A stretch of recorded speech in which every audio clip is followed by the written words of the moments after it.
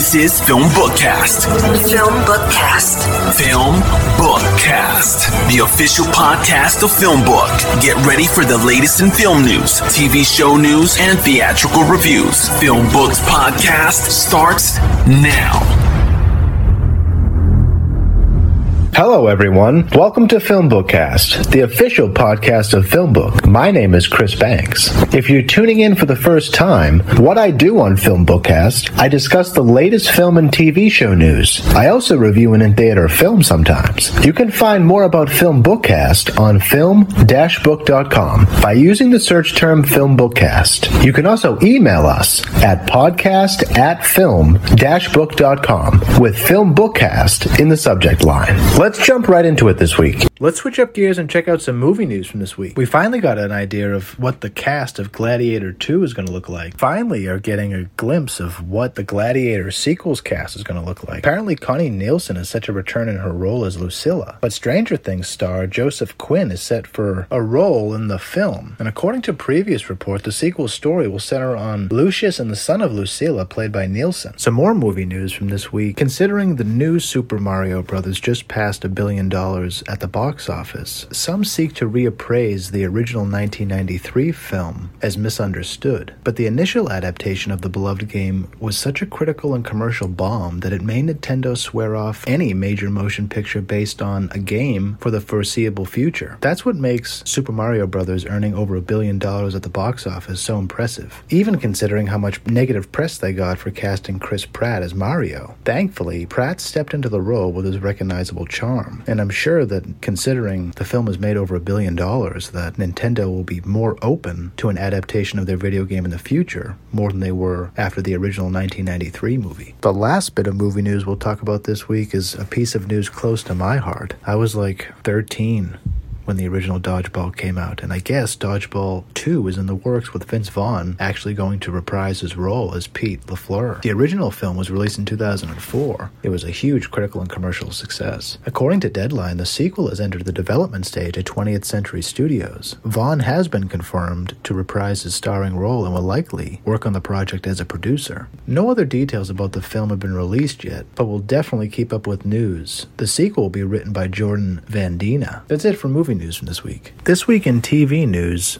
I guess Kevin Costner is beginning production on his Western sequel that delayed the production of Yellowstone Season 5. It's created by Taylor Sheridan. Yellowstone became a breakout hit for Paramount Plus, launching an entire universe that now includes Harrison Ford in a prequel series titled 1923. Costner is going to develop a 4-movie Western titled Horizon. We don't know what the plot details are going to be, but apparently it's going to tie into the TV series as well as create a whole new film universe. So we'll keep up with news about Yellowstone Season 5 as well as Costner's new film Horizons. Another cool piece of TV news that came out this week, fans of the video game Vampire Survivors will be excited as a live-action TV series is in the works. The viral gaming sensation Vampire Survivors is in the works for television. Story Kitchen is partnering with the game's developer, Luca Galante, to adapt the comedic gothic horror video game into a premium animated TV series. The game is set in 2021 in rural Italy. It's a game about survival. The search is underway for a TV writer, but the project will be shopped to animated TV network buyers. Vampire Survivors was the winner of the Best Game and Best Game Design Award at the BAFTA Game Awards earlier this month. Galante's founder said the most important thing in Vampire Survivors is the story, so it's a dream come true to see what started as a little indie game I made on the weekends come to life as an animated TV show. Exciting news for fans of Vampire Survivors. The last bit of TV news we'll check out this week, I can't really end the weekly episode without talking about the death of Jerry Springer. The iconic TV show host and former mayor of Cincinnati died this week at 79. Jerry revolutionized daytime television, and his legacy will last a long time.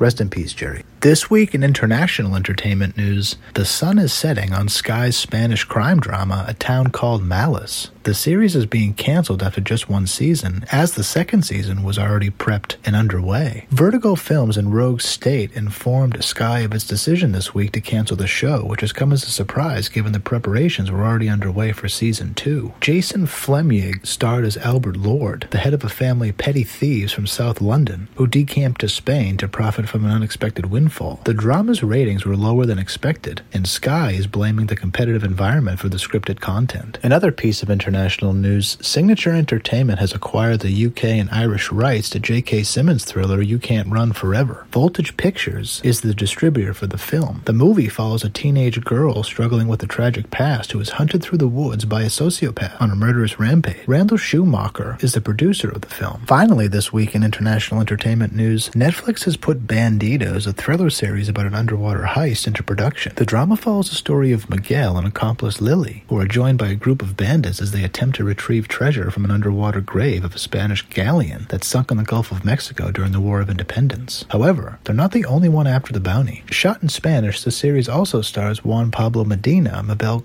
Cadena, and many others. Adrian Grunberg, who also directed Rambo: The Last Blood, is the director, and the series is set to launch in 2024. That's it for international entertainment news from this week. Now let's check out some DVD home releases from this week. 80 for Brady is now available on DVD. A group of 4 lifetime Brady fans decide to take a road trip to watch them play the Atlanta Falcons in the Super Bowl. When the 4 friends arrive in Houston, they are devastated to learn that tickets to the Super Bowl are out of their price range. Instead of being gloomy, they have a hot wing eating contest to pretend to be dancers during halftime. 80 for Brady is now available on DVD. Champions is now available on DVD. A struggling high school team from a small town gets a second chance when a former NBA player returns home to coach them. The team, made up of misfits and underdogs, initially struggles to find their rhythm under a new coach's unorthodox methods. But as they learn to trust one another and push past their individual limitations, they begin to win games and gain confidence both on and off the court. With the playoffs in sight, the team must come together and overcome their biggest challenge yet, as they face off against their longtime rivals in a winner-take-all championship game. Champions is now available on DVD. The Ritual Killer is now available on DVD. Just before retiring and riding off into the sunset, a group of detectives finds themselves in the midst of tracking down a notorious serial killer. Unlike his murderous counterparts, the culprit is on a mission. Find and slay victims with specialized characteristics and physical traits. Investigators soon realize the man's mission is more than simple bloodlust. He's performing a black magic ritual used to imbue dark powers into its participants. The police, closing in on their target, make a stark revelation. The killer is tracking every move with pinpoint precision. With backing from elite individuals of the upper echelons of society, the killer rains terror on his victims spanning across multiple countries and exotic locations. The Ritual Killer is now available on DVD. This week in movie trailers, coming out June 16th, we finally got the Flash trailer, another look at what is, wow. I'm blown away by just the converging worlds that the Flash is going to allow us to see. You got a lot of Michael Keaton in this trailer, and it's going to debut in theaters June 16th, and Ezra Miller reprises his role as Barry Allen in DC superhero's first ever standalone feature film. Barry becomes trapped in a reality in which General Zod has returned, threatening annihilation, and there are no superheroes to turn to. That is, until Barry can coax a very different Batman out of retirement and rescue an imprisoned Kryptonian, albeit not the one he's looking for. Ultimately, to save the world that he is in and return to the future that he knows, Barry's only hope is to race for his life. But will making the ultimate sacrifice be enough to reset the universe? Check out the Flash trailer. It'll be in theaters June 16th. Another movie trailer that debuted this week is the Hunger Games prequel movie. It's titled The Ballad of Songbirds and Snakes. It follows a young Coriolanus who is the last hope for his falling lineage, the once proud Snow family that has fallen from grace in a post-world capital. With his livelihood threatened, Snow is reluctantly assigned to his mentor Lucy Gray Baird, a tribute from his impoverished District 12. But Lucy Gray's charm captivates the audience of Panem. Snow sees an opportunity to shift their fates.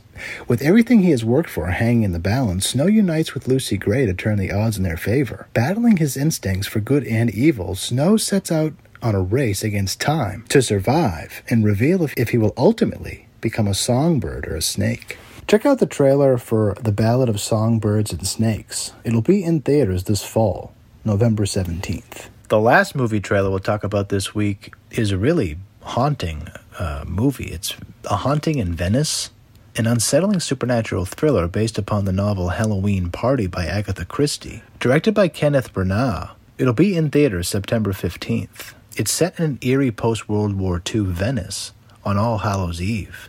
It's a terrifying mystery featuring the return of the celebrated sleuth, Hercule Poirot. Now retired and living in a self-imposed exile in the world's most glamorous city, at a party, one of the guests is murdered and the detective is thrust into a sinister world of shadows and secrets.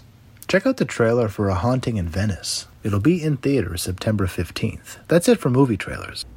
This week in TV trailers, we got a first look at Anthony Mackie in the upcoming Twisted Metal series. It's going to debut on Peacock, and it follows the motor-mouthed outsider who's offered a chance at a better life, but only if he can successfully deliver a mysterious package across a post-apocalyptic wasteland. Check out the trailer for Twisted Metal. It'll debut on Peacock. No word yet on when the series will be released. Another TV trailer that debuted this week is Season 6 of Black Mirror. You've been wondering, you've been waiting, you've been warned. The 6th season of Charlie Brooker's Black Mirror is back. The most unpredictable, unclassifiable, and unexpected season yet. Check out the trailer of Season 6 of Black Mirror. It'll arrive on Netflix in June. The final TV trailer that debuted this week, the final one that we'll talk about, is the final season of Mayans MC. It's premiering May 24th on FX, and check out the trailer of One Last Ride for Mayans MC. That's it for TV trailers from this week. All right, time for this week's movie review. For this week's movie review, we're going to finally talk about Scream 6. I think it just came out on streaming. It's directed by Tyler Gillett and Matt Benatelli-Olpin. It grossed close to $170 million at the box office. 4 survivors of the Ghostface murders have left Woodsboro behind for a fresh start in New York City. However, they soon find themselves in a fight for their lives when a new killer embarks on a bloody rampage. I'm a huge Scream dude. The original Scream was such a cultural moment for young people in this country. I mean, I was a single-digit little boy when it came out. I think I was 5 when it came out, 5 or 6 when it came out. But you can't underscore the impact that Scream had on American cinema. You know, Scary Movie was as big of a imprint on the culture, and that was literally a spin-off making fun of the whole franchise.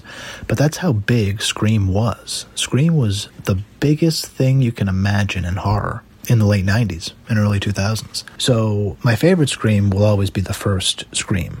However, Scream 5 really shocked me in the fact that it was better than Scream 4. You know, Scream 4 wasn't that good at all. And Scream 5 really gave me a lot of hope as a fan of the franchise because it set it up for the future.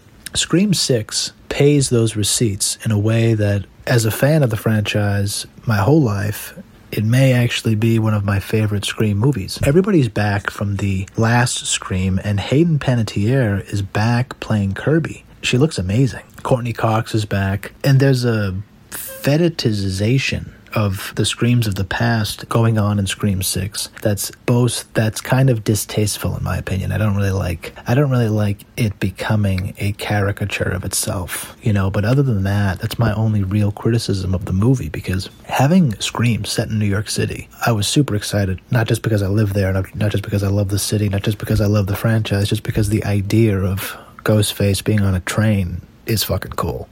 Thankfully, they did it very tastefully. I think that they should have done a little more adventure in the city, like a couple more chases within the city infrastructure. But other than that, it was a very satisfying Scream movie. There's a lot of twists in here that you're not expecting. I'm going to try to not spoil it, so those who haven't watched the film can watch it after listening to this and not be turned off. Mason Gooding, Melissa Barrera, Jenny Ortega, Samara Weaving, they did a really good job honoring the legacy of the franchise and the weight that they had to hold up as actors. Jack Champion did a really good job, as well as Tony Revolori did a very, very good job with just facilitating the, you know, it's not an easy role to play, it's not an easy franchise to play in, and everybody in the cast really did a great job, not only honoring where they were, but really setting the franchise up for another movie. You know, this movie grossed close to $170 million. They're going to make another one. And I just hope that they keep pushing the envelope in terms of what you can do with this franchise, because I never expected to like Scream 6 as much as I did. It's fun. It makes sense. Things aren't done in a distasteful way. And it's extremely gory. It's one of the most gory Scream movies I think I've ever seen. I think it's the most gory Scream movie ever made. So